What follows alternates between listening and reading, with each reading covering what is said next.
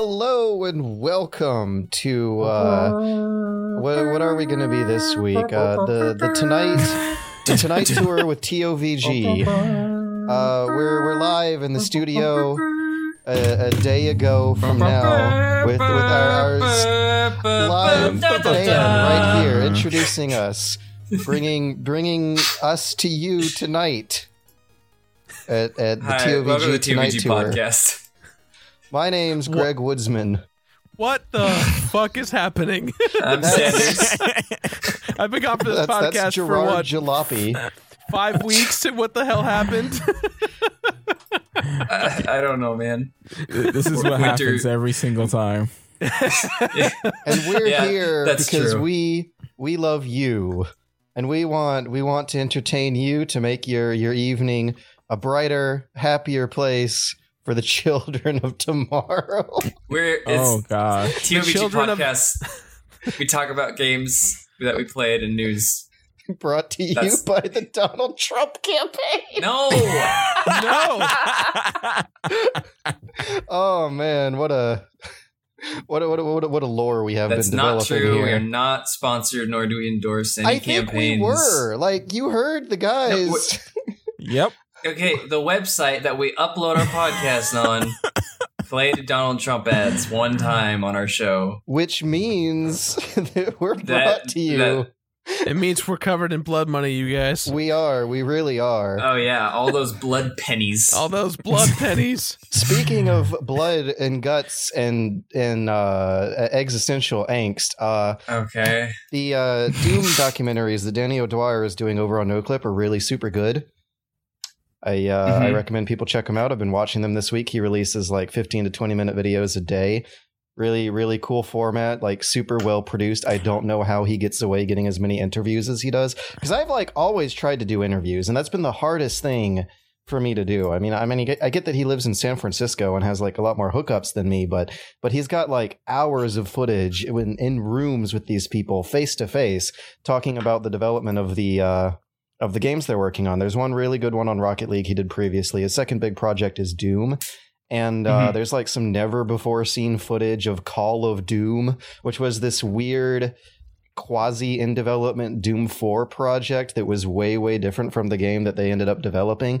I was really interested in some of this prototype footage of the glory kills he was showing, where they are like almost playing in slow motion compared to what the final game is playing like. And like you can kind of see the moves and developments they made in this game, starting at the E3 2014 demo, where those old slow speed glory kills are still kind of happening in the E3 demo, and it's like really neat to see how they like sped this game up and developed it alongside the a lot of the ancillary features going along. A lot of also these videos and interviews was covering just how much work was put into the first 10 minutes of the game, which I think is also really evident when you're actually playing that. Like if you guys have played the new version of Doom, there's this beautifully musically choreographed opening sequence where your guy is like cocking his shotgun to the beat of the background music to introduce you to how the game works. And it makes me like really appreciate the game a lot more than I previously did. So Doom overall has this essence of like, yo, we're going to go crazy and come along for the ride. And I think that the opening aspect is really important just because it gets you in the mood to play it. Fun fact, did you know that they looked to a lot of inspiration to RoboCop for that opening intro with you like looking face down at people who basically explain what your role is? Like in RoboCop, it begins with the first person shot face down of these doctors being like, oh man, you're such a badass. And Doom begins with you face down with like a demonic ghost voice saying, you are rage incarnate, rip and tear. And then instead of like a doctor showing up telling you you're such a badass, a demon shows up whose face you just like squish on the examining room in first person. And I was like, oh my God, it's basically RoboCop. And that's something that like totally like flew right over my head when I was playing it earlier this year, and I love that shit. I love good video game videos. Go watch the Doom NoClip videos if you want to see good video game videos. I will do that. Brought to you by NoClip. No, actually, no. No. By anybody. We That was have a sponsor for this week. We don't have a sponsor any week, Matt. Well, I mean, I guess it depends on how much you consider sponsorship for, because we definitely have more of a connection to the Donald Trump Make America Great campaign. Oh, Jesus Christ. Matt, what have you been playing this week? Who, me? Anybody. Who's anybody been playing this week? No one cares about what I'm playing, right? That's not true. I care. Last week was just whoo. So I'm gonna sit back here and I'm gonna give my spot to the completionist over here. You got a lot to say, right? What did you complete this time? Yeah. Oh my gosh, boys. Well, 200 episodes of completion just aired, so that's a cool feat. 200 games completed. Yeah, man. Thank you. Yeah, that was fucking insane. Crazy. Freaking, I've been playing a game a week for 5.5 years of my life, and let me tell you, I'm exhausted. I bet. Yeah, not to mention all the big bad bosses and all the other stuff we've done here. Have this problem where you can't sleep ever? Yeah. I'm super nervous that like my health is on the line considering how much crap we do around here. But overall, I've been pretty good. I've been really, really, really falling in love with Final Fantasy 15. Yes. That's really. I mean, I'm a big Final Fantasy fan, and I feel like I've been one of the most vocal people about how upset I've been for the past previous Final Fantasies. So this has been just a wonderful treat from start to finish. I'm on chapter 4, and I think I'm 55 hours in, and I'm just soaking it all in as best I can. I am looking forward to getting started, but there was a little bit of news that made me want to kind of delay myself a bit, and that was a big headline that read, incoming future Final Fantasy 15 patch set to, quote, fix the story. And I've mostly heard good things, but apparently there's a part much, much later in the game that is really problematic, that's been getting a lot of criticism from fans that they want to polish and improve. So even though I got a review code and I do want to put content out for it, I'm wondering if I should hold myself back to let my first impression of the game be, like I tend to want to do, to let my first impression of the game be it with a few weeks, if not months of patches. Well, I think I've been trying to stay away from all the spoilers, but it's hard to not want to be informed about my favorite game that I'm currently playing. And even pictures of this game will spoil it, which exactly upsets me. To my understanding, and this isn't really a massive spoiler, but there is a bit of a time jump, like many, many years kind of pass on at a plot point in the game. And so I've heard that one too. And so but it's kind of like, that's kind of where the gap really lives. And so I think what they're going to try and do is rectify what takes place within those missing years as a means of making up for the lack of story depth. Did you see the movie Kingsglaive? I did. I before or after the game? Before. I honestly think that if you went out and saw Kingsglaive, your understanding of Final Fantasy 15 will be so much better. Cool. It's also a bit confusing, but if you basically just at the end, what I would do is when you're done watching it, kind of like write down your interpretation of like bullet points, like this happens, and then you'll feel a lot better about it. Because kind of like the World of Warcraft movie, they throw a lot of terms out there that don't exist anywhere else but in the game, and so you kind of have to take that at face value and accept it as, okay, that's a thing. And so there's a lot of that in Kingsglaive. It's a great movie. The only bad thing I'll say about Kingsglaive is that it's poorly edited in the first act. It's poorly edited. Just a lot of weird jump cuts and camera angles. But to my understanding, Kingsglaive was made by 3 different teams under one umbrella. One team to work on each act, and they divided it into 3 acts. So I'd say Act 1, whoever that team was, they got really jump cutty, and it's a bit disorienting. The 180 rule that everyone talks about in film that no one understands, you will understand. Like, that's a prime example of what the 180 rule is in film. You really kind of get nauseous at times, but it's only for a little bit. So really, I mean, a Final Fantasy movie is confusing and has really weird camera motions. No way. Usually I would give this whole process and concept a lot of shit, like having to take notes on a prequel movie before you play the game. But Final Fantasy games can be like so endearing and cute and like classic feeling that I think this is one franchise where I would make the exception to the rule and go see it and take notes, because if it can give the final game that same feeling of it just being like so endearing and lovable and adorable like the old games, then I would really, really want to go that extra mile for it. Because that's kind of the vibe that I got from the Platinum demo, as like not super overdeveloped as it was. Like, it was at least cute. Like, there was this adorable little sidekick who was like, oh, you want to be in your warm, happy place in your dad's car? And I was like, oh. And I actually never got to play that demo. It saves stuff into the full game if you go from one to the other. Is it still available? Because I should go back and play that. I don't know. I think it is. I don't think it's like a PT thing where they temporarily took it away. But I think the way it works is that you get to name some kind of cute furry sidekick whose name carries on into the final game if you play that demo. And I've already forgotten what I've named it. But when I started up the full game, it was like, oh, let's import your save. And I was like, sure. It's supposed to be Carbuncle from one of the many summons from Final Fantasy. That's the little cute character that follows you. In easy mode, that character resurrects you if you die. So if you play the game on easy mode, Carbuncle comes out and saves you. I think that's like the whole point of that character in the game. But I think from what I've read, it's just like, it's a little pet that hangs out with you. Can you explain the combat system? When I played it in the demo, I was not impressed. I was actually turned off by it. Hold the button to attack, hold the button to a dodge. Does it feel okay in the finished product?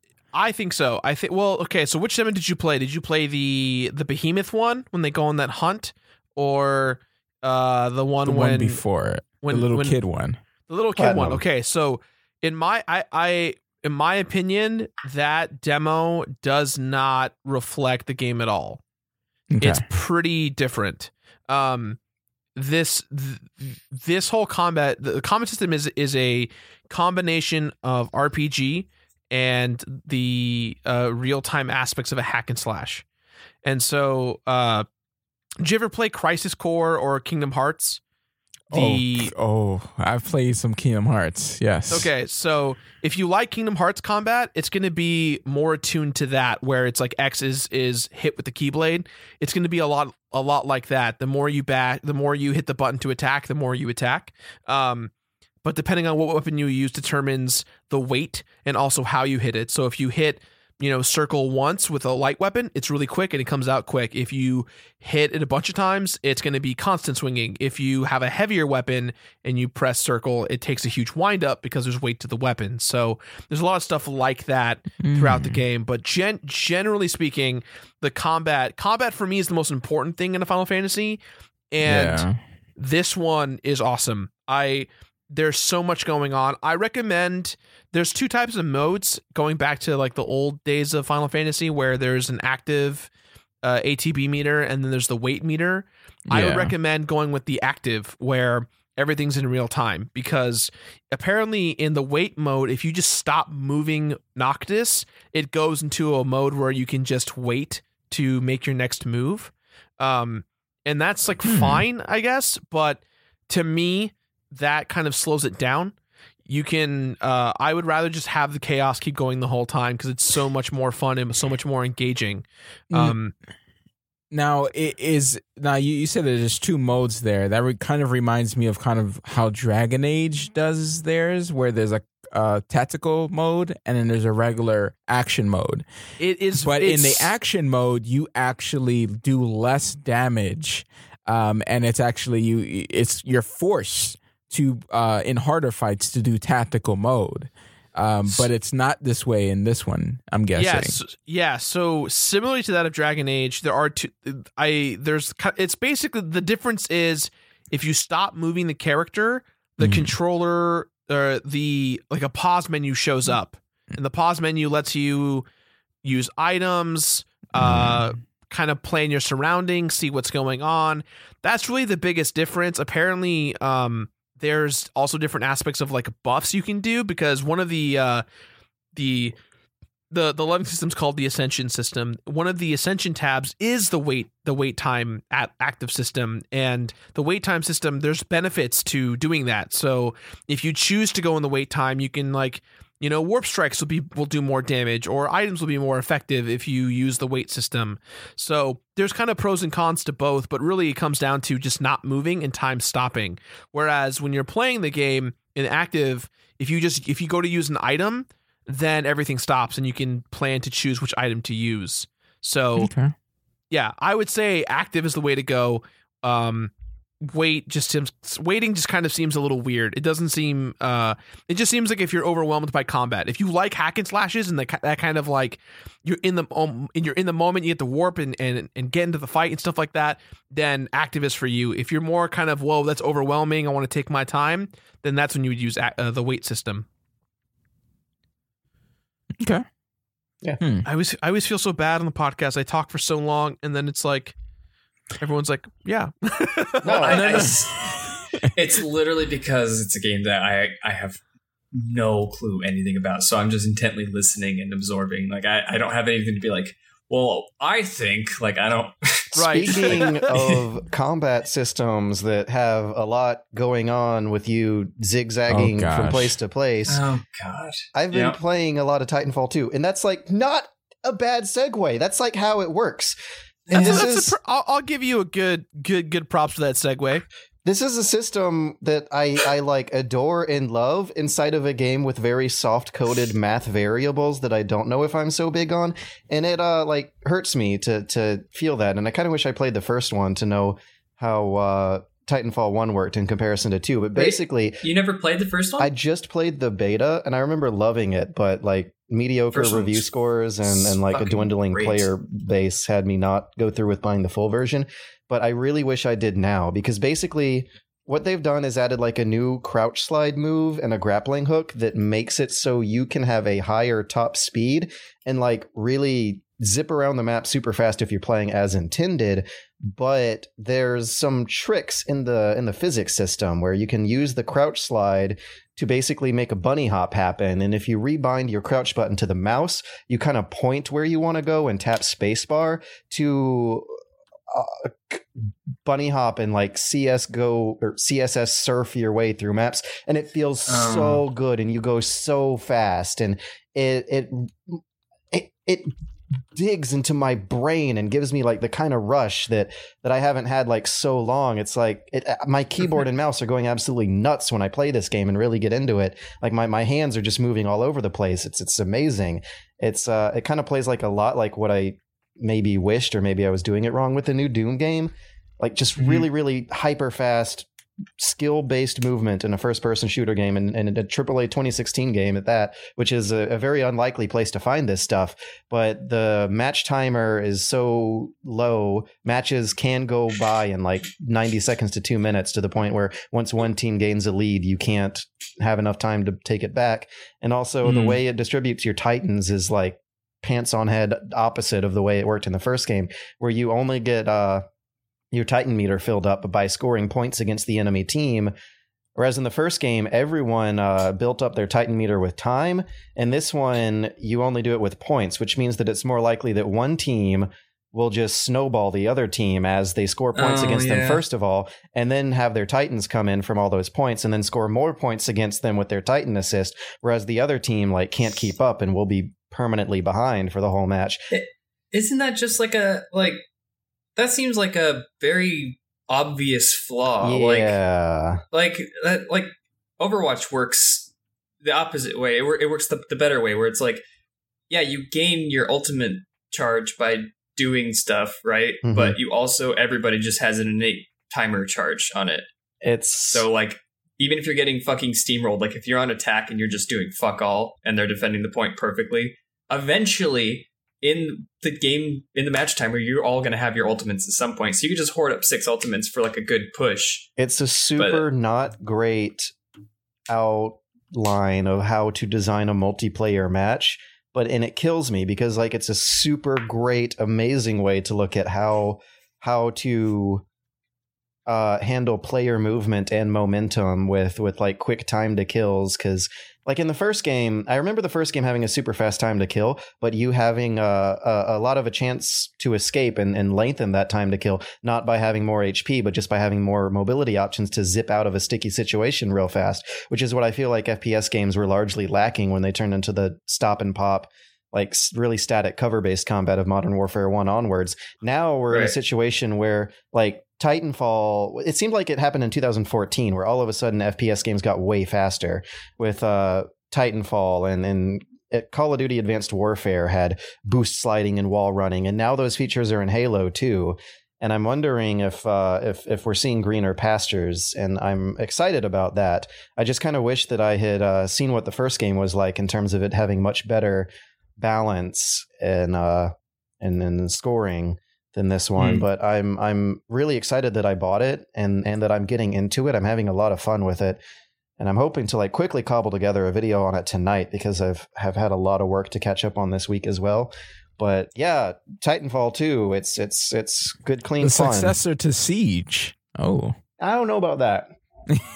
Siege is still love and life. They keep updating it. I literally played it like an hour and a half ago. It's still going strong in my book. Yeah, I really need to pop onto Titanfall 2. It's really annoying that you've played it already, because remember the other week when I was like, hey, you let me know when you play Titanfall 2 so I have somebody to play with. I've only played it a few hours. Like I know, I'm just giving you a hard time. I'm on a slippery slope here because I'm about to make a video on a game where I think I've played less than 6 hours just because I've had so much of my day jobs to do this week, and I'm wondering how that's going to turn out. But I'll invite you to the Discord. Okay. Speaking of shooter games that have lasted a long time and keep getting updated that are still enjoyable to this day, I've been playing Overwatch Christmas Update. I've been wanting to play it. I've been really wanting to get it back into it. I love Overwatch. So the Brawl mode is the most fun Brawl mode that there has been in Overwatch. So like recent updates, they changed it so that you can't do multiple of any hero in the same match. Mm-hmm. So you can't have like two McCrees on one team. But they moved that unlimited mode to the arcade, and the arcade is basically like there's a 3v3 mode, there's a 1v1 mode, there's that unlimited mode, and there's always these like odd games that they put in there. So the winter one is everybody plays as Mei, but you don't have your freeze gun. You have a single shot snowball, and you have to find piles of snow to like refill your gun to get a new snowball, and all the shots are one-hit kills. And we played on day one. We played for like 2 hours, just that mode. It's like a fucking survival horror game is what it is. Survival horror with snow. And with cute girls. 12 May's survival horror. It's fucking insane because it's 6-on-6 and you're like, you see your players' icons as they're across the map and you hear them when they die. It plays a little jingle noise when he dies. It goes like, and so it starts getting down, and when it gets down to just you on your team, it says like because it's Soldier 76 who does the voiceover. It's like, you're the last hope for your team, soldier. And it's just like you look around and you hear the footsteps of other Mays in the hallways and shit, and you're like, fuck no, because you turn the corner and you don't respond fast enough, you'll just fucking die immediately. It's so much fun. And then like you get bonus points and stuff for like ice blocking to block a snowball coming at you, or blocking it with your wall. Like they count up all these weird little individual like stats that are only for this like match type. That's pretty cool. New skins and all that stuff is pretty neat. Kind of a little less than I expected, but I mean they have Torbjorn's Santa, so you know, can't really complain. Super appropriate. Oh yeah, and they have Nutcrackers and Yada, which I didn't expect, and that shit's fucking hilarious because all of his little balls he shoots are walnuts. So what's keeping you playing right now? Has it become like another League of Legends where you're just kind of enjoying the game for just the game? Yeah. I I constantly feel, because there's a wide enough array of heroes that I am constantly feeling like I could play, like, we're not playing competitive today. I can play something I don't play often. So like I've been picking up Anna and Reinhardt because they're like staple characters that I want to know how to play. And I've been getting better at them, and I've been like learning the ins and outs, and it's cool because like I can keep heading up the skill ladder. I'm still for as long as I want to. Salty that all these seasonal modes are temporary. I mean, that's kind of how seasons work. Yeah. But in video games, you can make anything happen, but apparently you can't make seasons permanent, so... Well, because it wouldn't fucking make sense. Well, I think it would make sense. What do you... Hold on, I don't get it. So if there's nothing special about a Halloween update if it's Halloween every day. Yeah. What?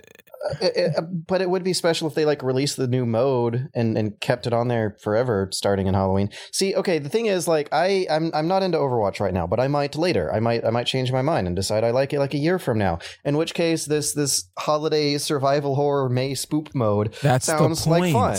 But that's the point. No, it's not, because I don't even have that chance. I can't change my mind later and be secure. I have to decide right now, and right now I can't. Yeah, that's the point. It's like a mean marketing tactic to get people to buy things now and not wait. Hitman's doing the same thing. I don't like it. It really decreases value of your purchase if you wait and save. It's like in RuneScape where you got those birthday hats, you know? No one can ever get those birthday hats ever again. It doesn't matter that you started 5 years later. Those birthday hats are millions of dollars now. Well, in whatever. But like when you wear that hat, you're like, I was there from the very beginning.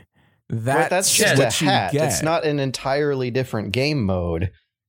They have a randomized brawl mode where you can play everything. That happened in RuneScape. It was an event that you got that from. I don't know. I'm salty. You guys haven't changed my mind. This is not like a new thing. TF2 has been doing this for over a decade. Yeah, everyone has been doing it for a very long time. Has been doing this. This is like you can't like fault like a world tour of a band for not being always touring every day in your town because you missed it. Like, well, yeah, because they're a band with like real people who have to eat and sleep. Video games don't have to eat and sleep.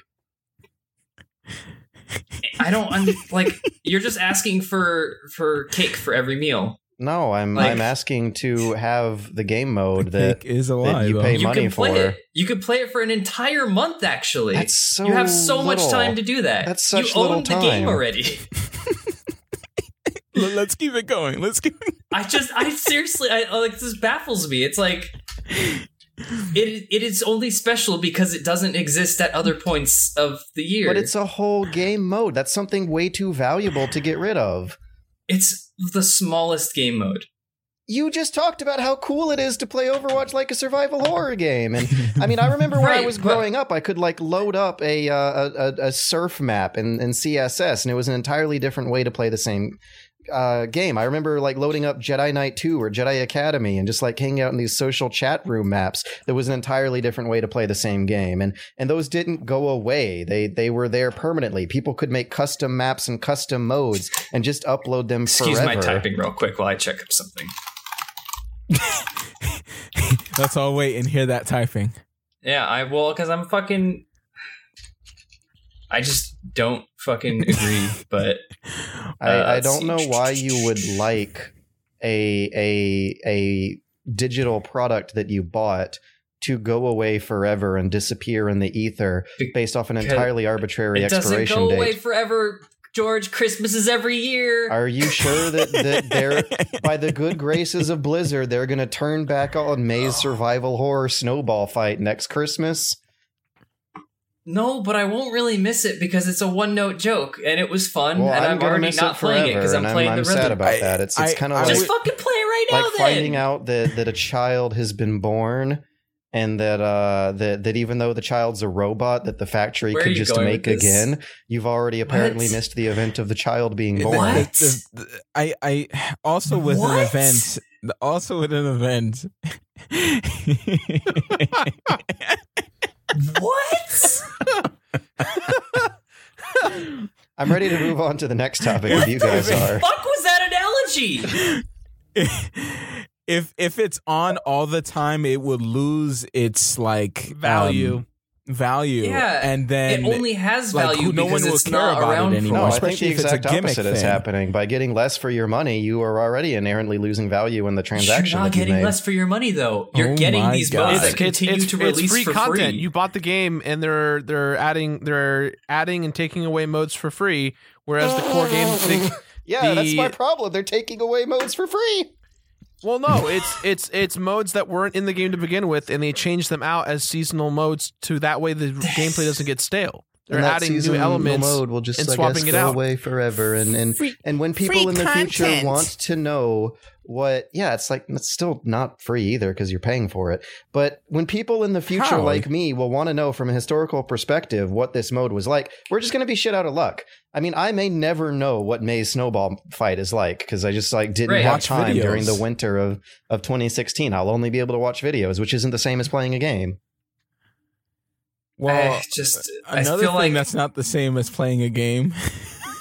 No, Matt, we're not moving on. We're not moving on just yet. We're moving on. After George's fucking bullshit ass baby robot thing, we're not moving on just yet because that didn't make any fucking like sense. Playing a game, but not really.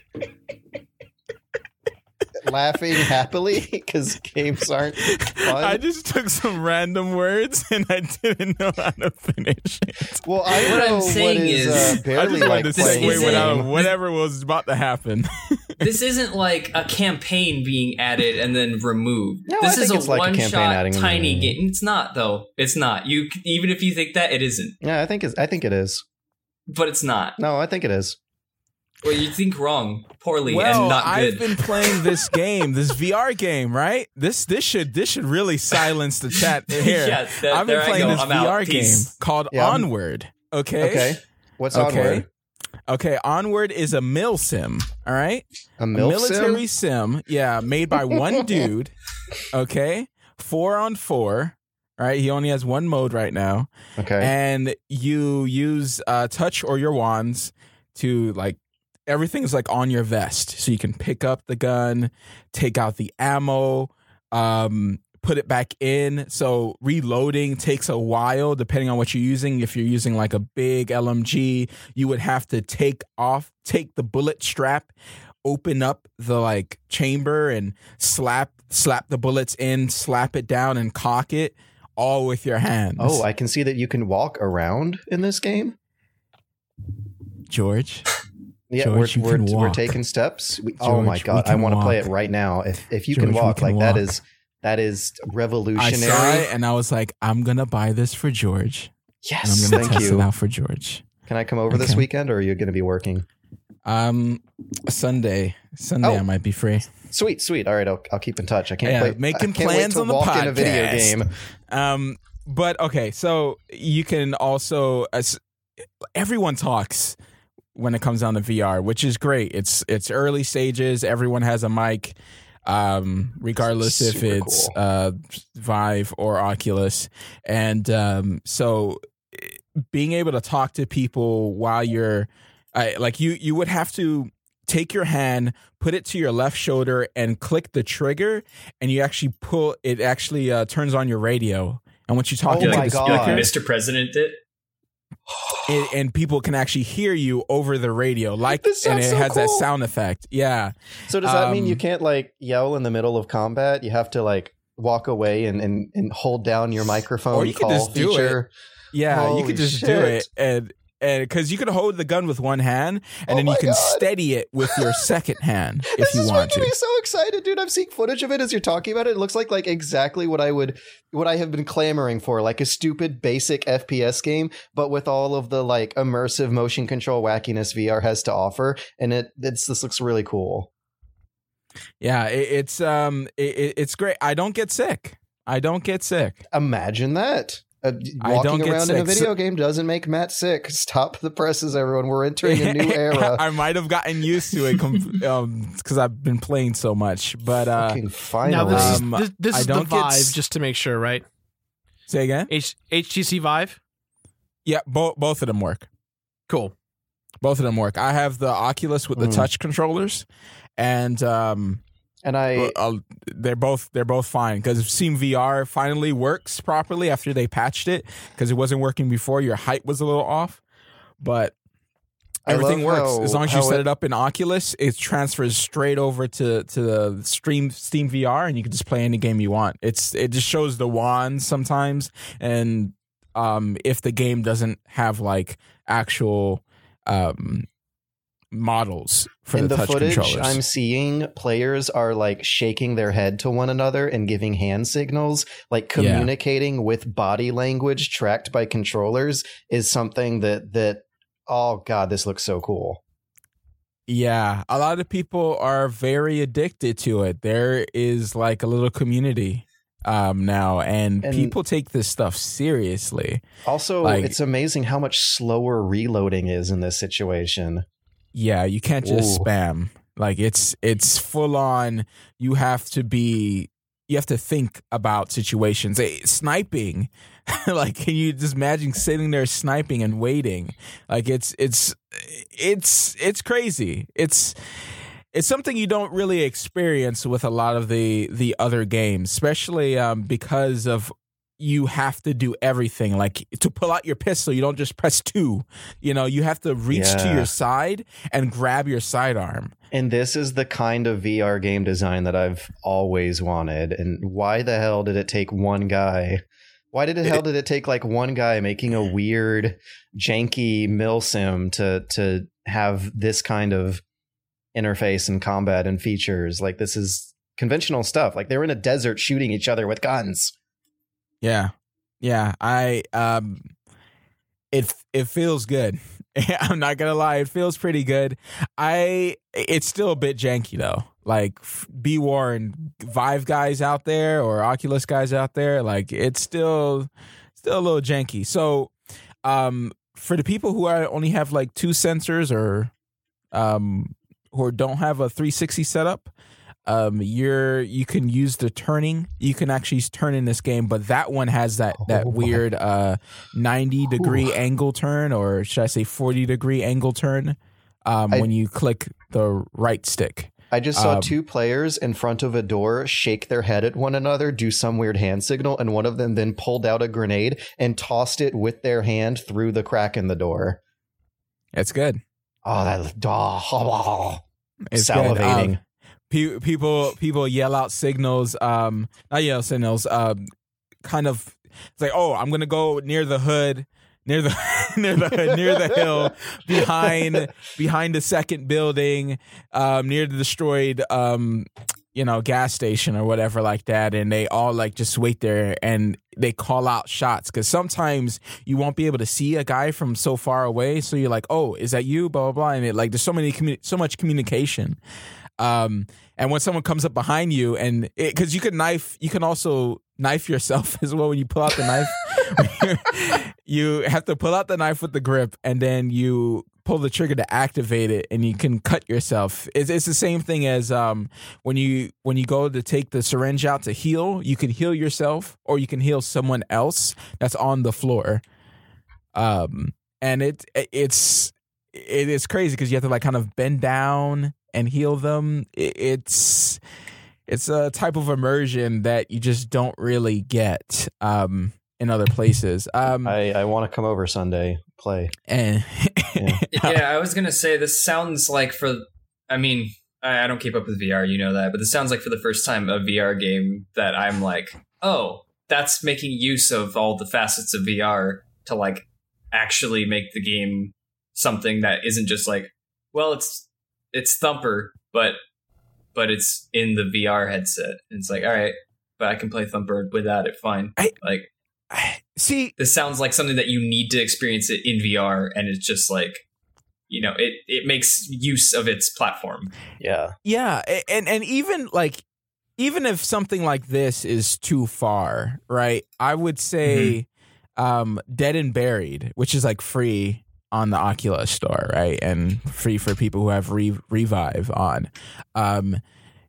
It does. You don't teleport, but your body stays in the general area when you respawn, and so it's a Western.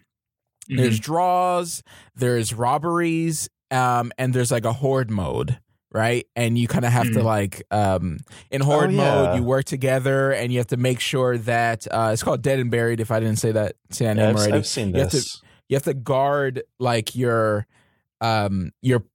area, and enemies, if they get close, they can break your like kind of stronghold or fence that blocks you, and if you leave that open, they can go and one hit you. And that's pretty cool. But also, the one I want to talk about is the robbery one, where it's 2v2, and you're with another guy or another girl, and you have to. It's like a scale. If you win a round, you go to kind of like Rush from Battlefield. Every time you win a capture point, you move up in the map, and it's the same thing. You kind of move up, and you have like about 7-8ish stages that you move back and forth. If you win one, you go up one all the way. If you're the robbers, you go all the way up to the safe. If you make 5 rounds straight, you go all the way up to the safe, and you can unlock the safe if you win. But if you keep losing and you're the robbers, then you will they'll push you all the way back to jail. You know, there's stuff like that. And then if of course if the sheriffs win, they push you all the way back to jail, and you say, "Oh, you saved the robbery," or what, blah blah. This town ain't big enough for all of us. But but the thing I want to talk about is like when you switching stages, you have to.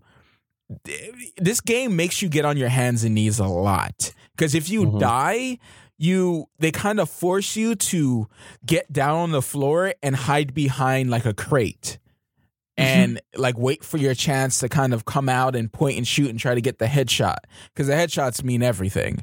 And you have like 2 guns where you have to, grab from the sides, kind of like the old westerns and stuff like that. It's really awesome. It's really awesome because when you're teleporting to different places, huh? But you can't move around. But you can't move around. No. I would say that is if someone wanted to play a gun game that you can't move around in, this would be it. But for the move around stuff, and not many people want to kind of like handle that many variables. Yeah. Reload everything and wait a very long time. It's a patient game too. Like, some people are not just going to rush out. And depending on the map, like, snipers be sitting there waiting for you. It's like almost like a twist with DayZ, where people, you just don't know where anyone's at, and you just have to slowly creep along. And to crouch, you got to get on your knees, bruh. You need to get down there. And so it's crazy how it's physically demanding too. Holding your hands up. My hands were getting tired after a few hours, like really, really tired. And that made me lose a couple rounds before. So just be Matt, like, okay, I need to relax. And then a guy comes around the corner and you're like, oh, okay. Because you have to aim with a reticle. Like, you have to hold up the actual holographic sight or iron sights to your eye in the game. And I really like that too. It's yeah. So Matt, do you have a dedicated like VR room in your home? No, I just turned my office into it. I just have a lot of like room. I like cleared everything, so all my stuff is like an L shape across the wall. Yeah. Okay. Yeah, the desk takes up one half, and then like the books and stuff on the other half, and then the rest of it is just clear for VR. So a couple times I scraped the wall with my touch controllers, but it's okay. like throwing a grenade, you're like clicking it, and then you throw it because you're like, I don't know, like you're in the game, so you're not thinking Punch of it. a hole in the wall, and then you hear, and you're like, oh, okay. So I had a whole bunch of paint that I had to clear off my touch controls. It worked still, so that's fine. But yeah. So anyways, yeah. I have one last question. This is the Vive, so it's the 2 hand controllers, right? Yeah. So those have like thumbstick-esque things where your thumbs would be, right? The touch thing, and yeah. Yeah, the touch thing, and then the trigger in the front.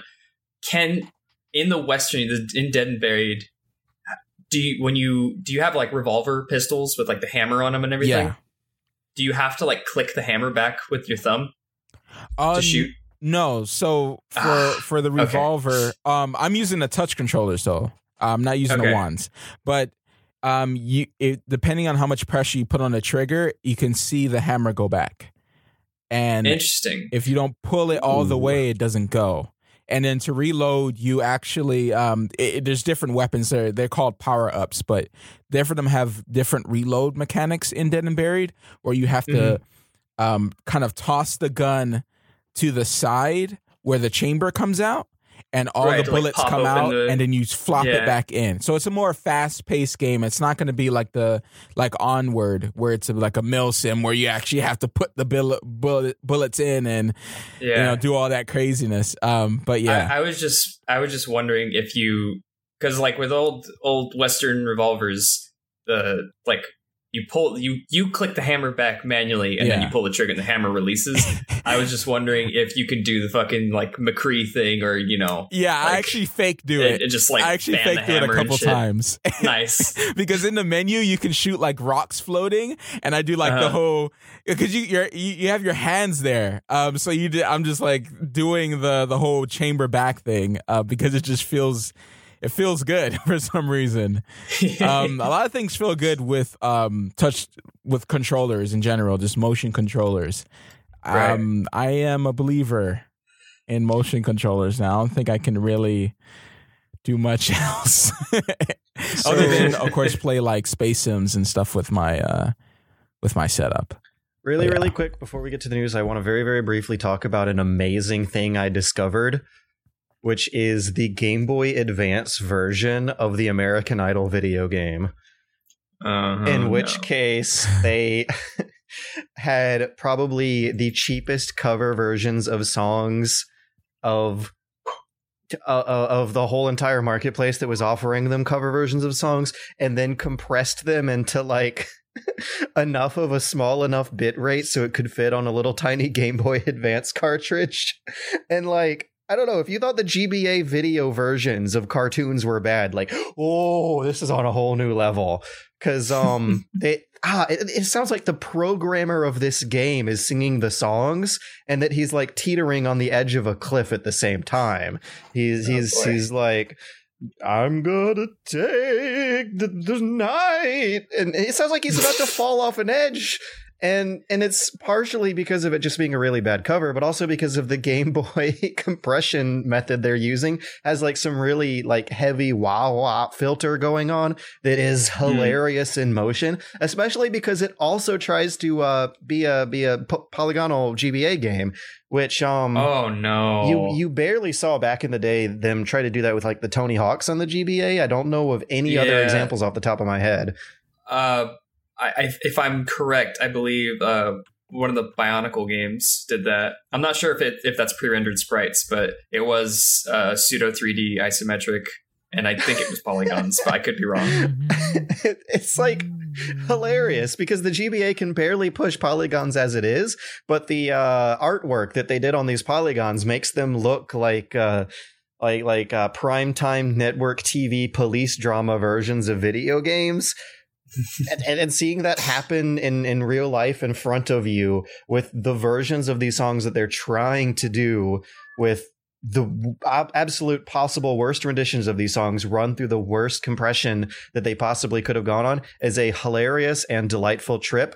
I recommend anyone who wants a good laugh to just search up any video for the Game Boy Advance version of American Idol. I played it on stream for half an hour, and I don't think I've laughed that hard in like, I don't know, a good year. It was so fun. Smiley faces. What the hell is with the smiley faces? That's how accurate you are. And like even seeing how the game works is comedy itself, because the whole game is just tapping either A or B when the line says to tap A or B on a completely transparent display of your button prompts right there on the screen. This game looks so bad. It's so good. It's like, I don't know. I mean, I'm sure that when it was out, people were really sad about it, but it's a real like relic, something so enjoyably bad nowadays that I love it for what it is, and I want to do a video on it and interview the team behind it to understand what the hell they were thinking. Like, there's a story behind this game that needs to be told. There's gotta be. Yeah, this is... I'm watching this now. This is awful. It's so great. I love... You know, I'm George Weidman. I love garbage. So I was having the time of my life with it. And with that being said, we will get into stories after this break when we do the news.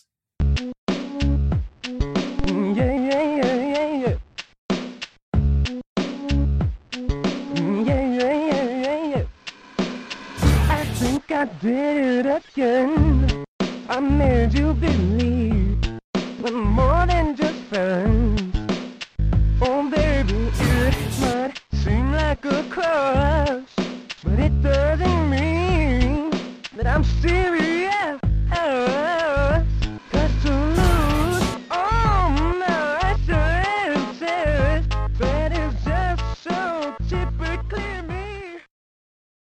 We made it through the break to the news. Wow. Oh no. You know what I just realized? What'd you just realize? Which everyone else is going to have already heard. Mhm. I'm going to play one of those songs from American Idol GBA Okay. Yeah. for the break. Yeah. Also, our some special tribes in it. musical guest. Let's do boy. Dido. Dido is here live in the studio to play us out later. Dido is. Pick a different person. Okay, he died. He's not here Christina anymore. Aguilera did. No, you have to pick him right at the fucking end. Oh, okay. That's why it's okay. funny. And you're like, Yeah, oh, yeah. We'll do. Christina Aguilera was also here and died, so she can't be Yeah, here. that's very, very tragic. Very tragic. A lot of death in the Horrible studio accident with a gurney and a potted plant. But we have some good news. Ubisoft's doing a big stupid giveaway this weekend, which means if you hear this podcast on a Friday or a Saturday, you will still have time to pick up Rayman Origins, Far Cry Blood Dragon, Assassin's Creed 3, and The Crew. But there's also Splinter Cell 1 and Prince of Persia: Sands of Time, which are some like all-time greats. Rayman Origins and Blood Dragon are super good as well. And I guess, you know, there's The Crew if you want something to do. I don't recommend it. Yeah. But yeah, this is super cool. It seems like what they're trying to do is get people to install more instances of Uplay, which is a horrible app. But, you know, by Do like you have giving to away. play these through Uplay? Yes, you do. All right, fuck it. Not getting into them. Well, you know, if you've never played like Splinter Cell 1 in your entire life, I would recommend going this route to do that, even though you have to install Uplay. I would rather pay for Splinter Cell than download Uplay for free.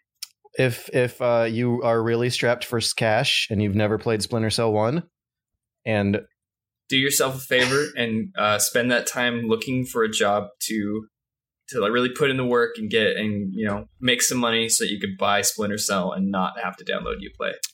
If you are I'm just unemployable and or just lazy and don't want to make money or spend money, this is a way out.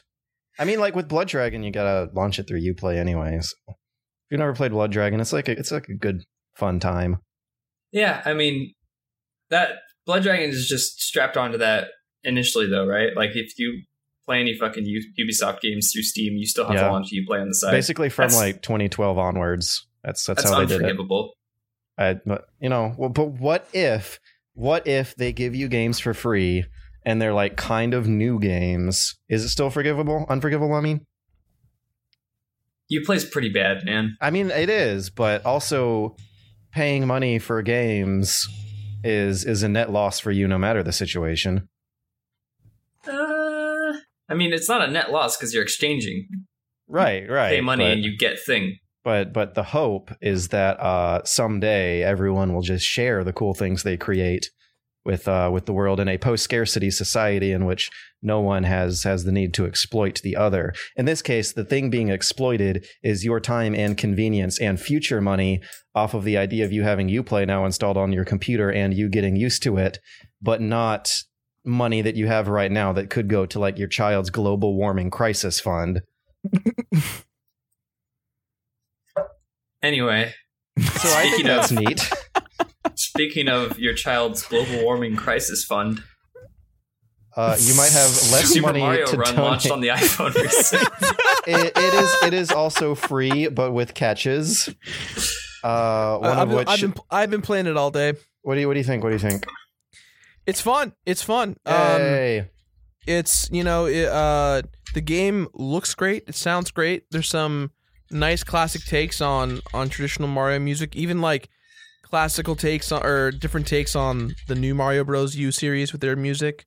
It's simple. It's I would say that it's quality. I think that's the big thing, is that it just feels like a Nintendo game, which on your phone, which is in my opinion the most important thing, just because how many games are released on portable devices where you play it and you're like, this doesn't feel like the original at all, or this is clearly just a cash grab. Do you feel the value in the $9.99 aspect of it? Even if you don't like the $9.99 aspect of it, there's so much more robust things to do on the online, like building your kingdom and playing against other people and stuff. So what do you get for $9.99 versus free? So for free, you only get World 1. Oh, The first like a 4 demo. levels.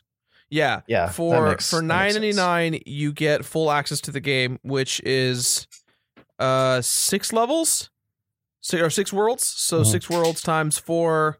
It's what, 24 levels. But there are, each time you play the level, there's the coins you have to collect. There's 5 hidden like purple, dark purple, and silver coins, or platinum coins, and so you have to try and get them all. And doing, kind of like Miitomo, there's a lot of those My Nintendo achievements where you get points, and those points then can go into new things, like for linking your Nintendo account, you can play as Toad in the game.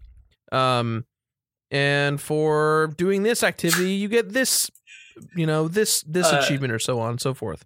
Toad, who in 2 separate occasions on the same webpage is misspelled as Todd in this game's official description. On Nintendo's homepage?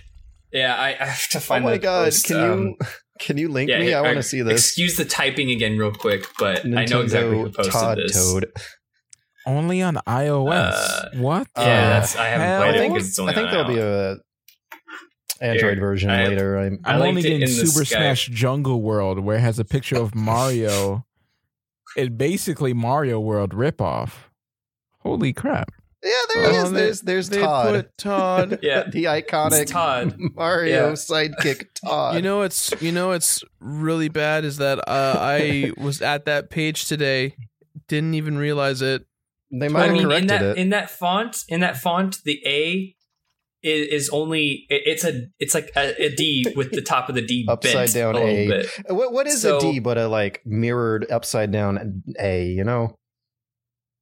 I guess. Yeah. I have to look at the app myself. I'm looking at it right now. But yeah, it's just funny that it's like in bold letters Todd. Like TODD, and then a playable character in the Super Mario Run game. Todd can run a little bit faster than others. Oh, so the characters play differently?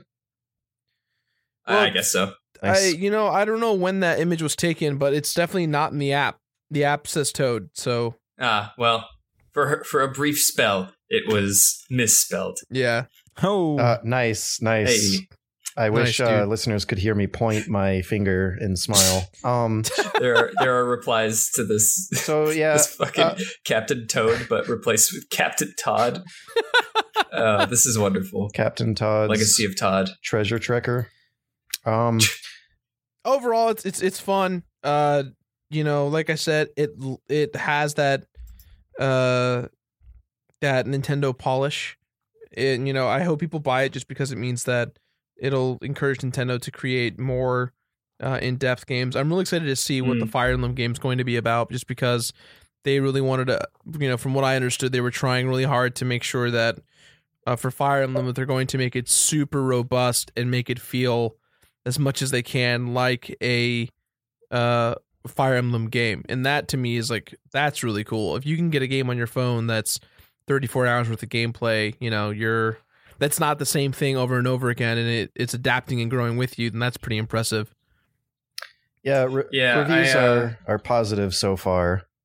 It seems like they did a good. Is it worthwhile for $10? That seems like I'm pretty liberal about like small games being priced fairly, and 10 seems a bit much for 24 levels total. Yeah, like I'd say like 5. I wouldn't bat an eye, but like, is 10 worth? I think so. I think it's worth it. The levels are, it's the levels and all the other functions as well. I believe. I think there's like, other stuff too. I haven't really, dived into it yet, but I feel like it's worth it. It's got that. I guess it's got that polish. It looks like a new Mario game. It doesn't look like a knockoff game. And I guess I'm the wrong person to ask though, just because I'm that guy who has no problem spending $1 or $2 on in-app purchases if it means that it's going to extend my gameplay.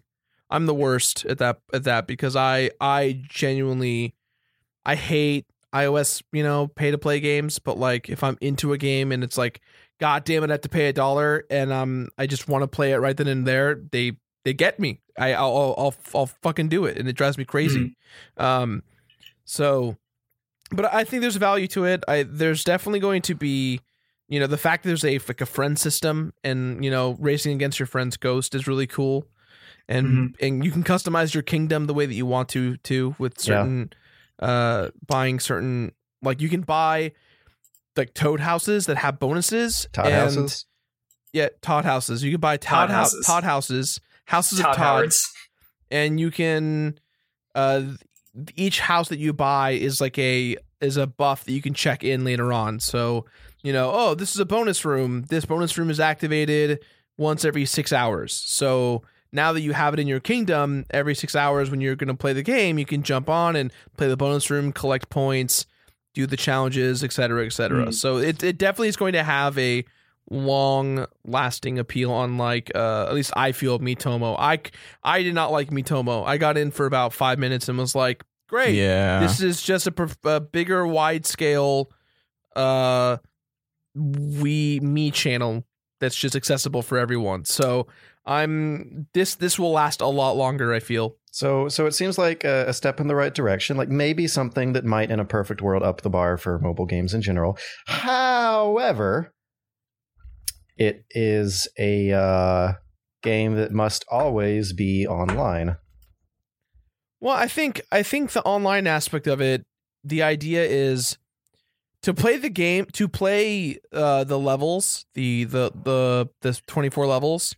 Those, I don't think you have to be online to play. I think the game requires you to play online though, because of the fact that a lot of the components require online check-ins. You need to see what your friends' times are on the things. You need to see your challenges of the day if you're gonna do any of the achievements or things like that. So it does require a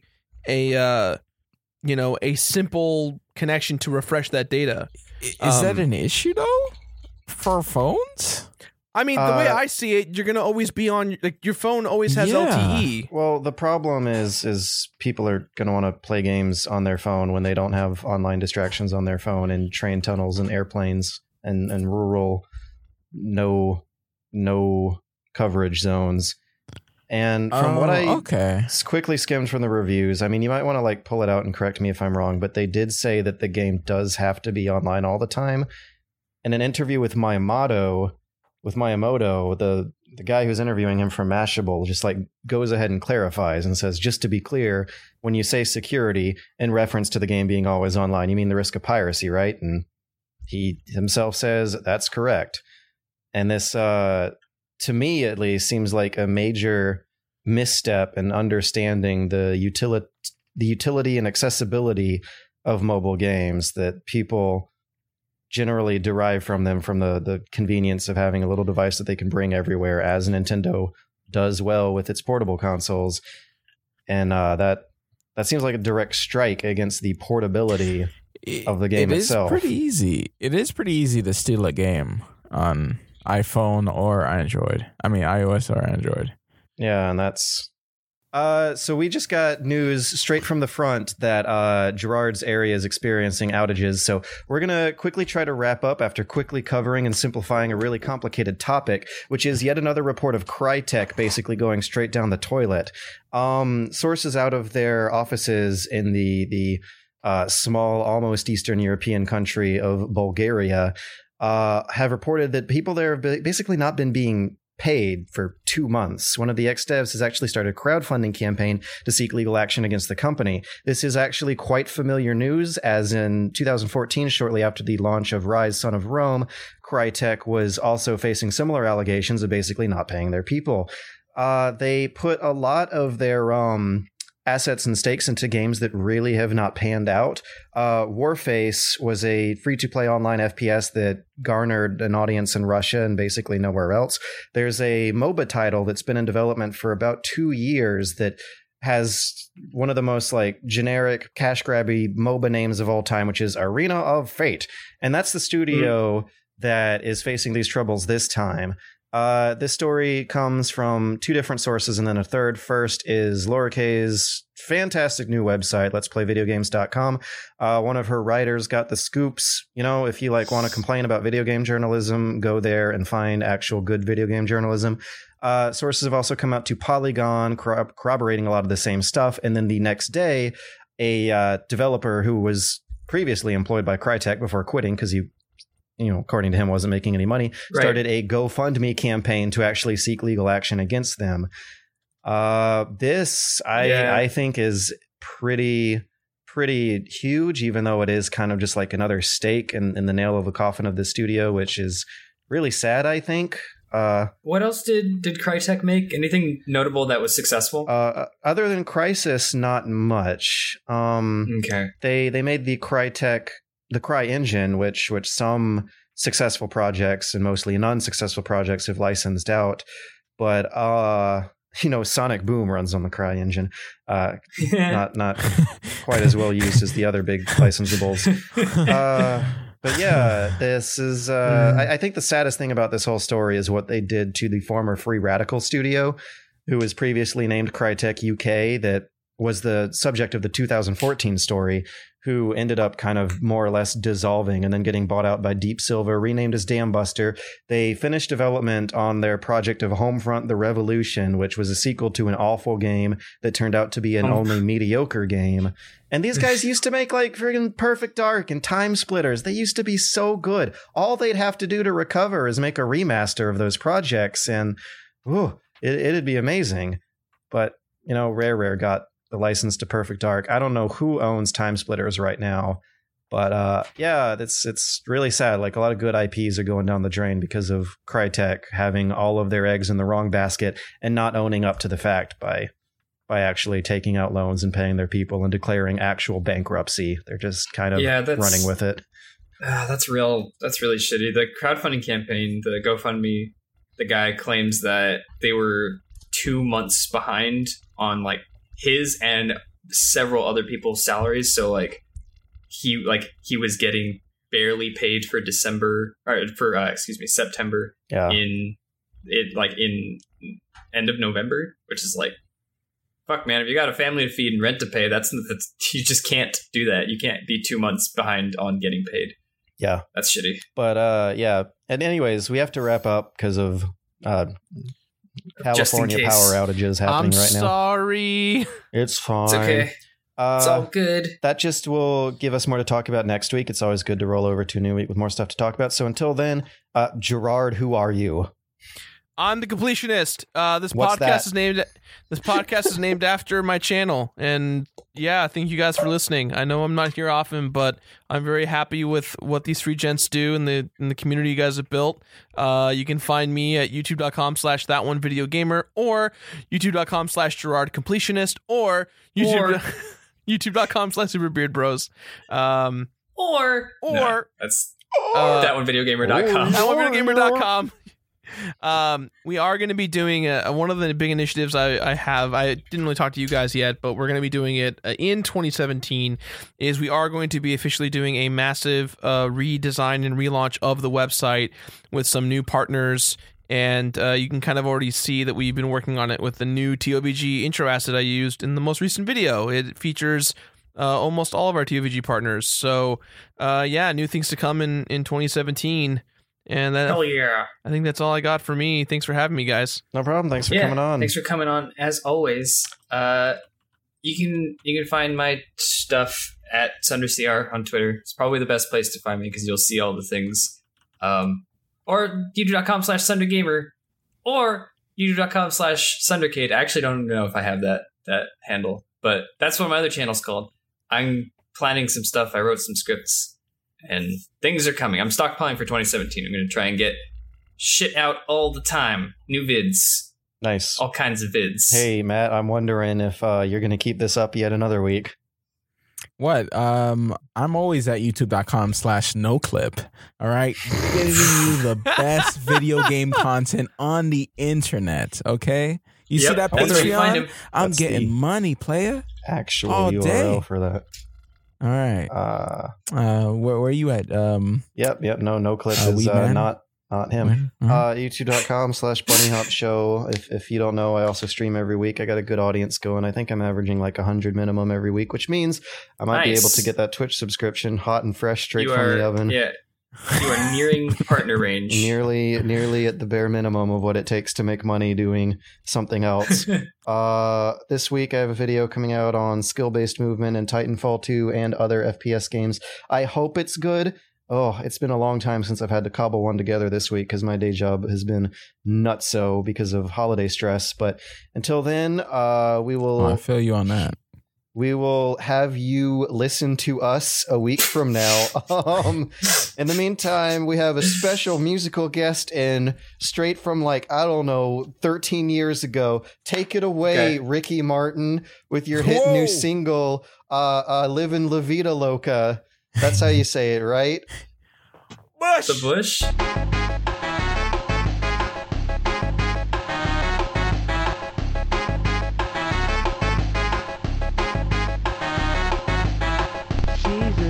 Superstition, blood cats, voodoo dolls. I feel a premonition. That girl's gonna make me fall.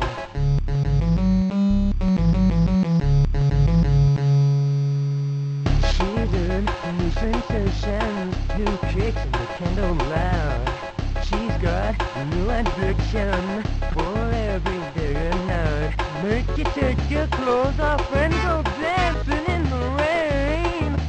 Make you live a crazy life, but she'll take away your pain like a bullet to your brain.